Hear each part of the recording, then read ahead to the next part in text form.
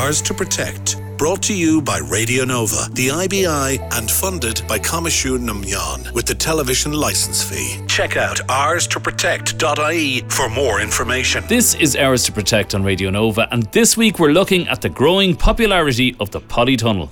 At a time when the idea of growing your own and incorporating an element of self-sustainability into your garden has become more attractive, greenhouses and polytunnels are increasingly becoming a fixture up and down the country. To find out a bit more about the advantages of having a polytunnel, I spoke with Padraig Ó Máirtín about the difference his polytunnel is making to him and his family and how he gets the best use out of it.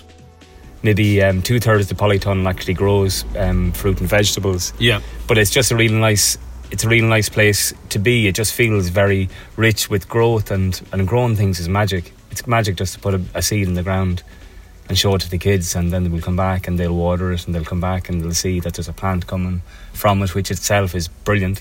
And then if it's food and you end up eating it, or pulling up potatoes from the garden and they're cleaning off the dirt and putting it into a bucket, and then we go in and make the dinner, and we have a dinner that maybe 50% or 75% of the food we grew. Like that's just in magic. the garden. Just in the garden, and with a bit of work. Now it does take a lot of organising, and like all the different stages have to work out. Like where did you research how to get the most out of a polytunnel? Did you do stuff? A lot of it was definitely trial and error. Some of it was talking to other people, and some of it was reading books. I mean, it's like anything. If you're interested, you're gonna find out, and you're gonna get over some setbacks. It took me a few years really to figure out what are the things that we were most likely to eat, and what are things that grow well for me. And so I guess we're at the stage now that, all with fingers crossed, during the summer, quite a lot of the food that we eat, and quite a lot of the vegetables and fruit that we'll eat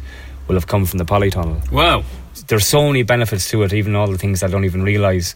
Now there's a bit of work in it, but a little bit of work is pretty good, I guess. I mean, but it's easier growing things in a polytunnel than outside in the garden, because there's not as much weeding involved.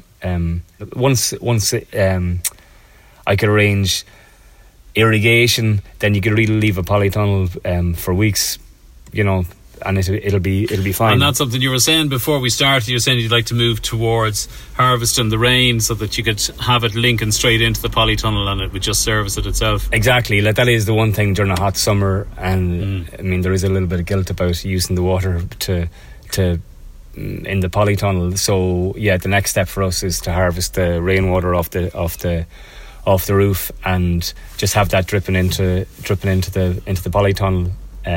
So yeah, that'll be our next step. And what kind of stuff? So you're growing tomatoes?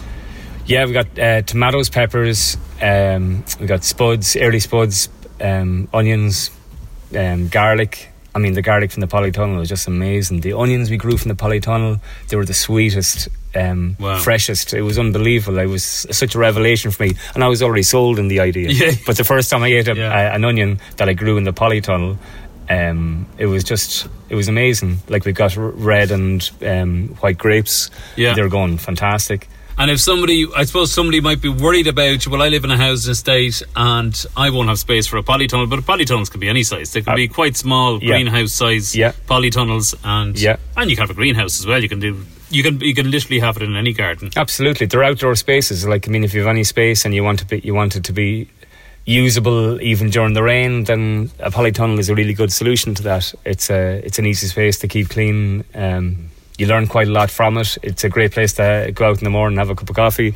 And I guess you learn as you go. As you were saying earlier on, you might start just by growing tomatoes. You say, I'm going to work out how to grow tomatoes and have the nicest tomatoes that I can grow, and then everything else will start getting a lot easier as you start moving on to other things. And then you realise that some things work well with each other and some things don't. Like, I was growing things with fennel, and some of the things didn't like fennel. They were kind of avoiding it. It was like but then other things work really well together. And so I just have a feeling that there's so much, if I keep at it, that over the next 20 years there's going to be so much more that I'm going to learn, and I like learning about stuff like that, so it's exciting that way. Well, it's high time for me to learn a bit more about it, but thanks very much for your time today, Padraig. Very welcome. Slán go fóill.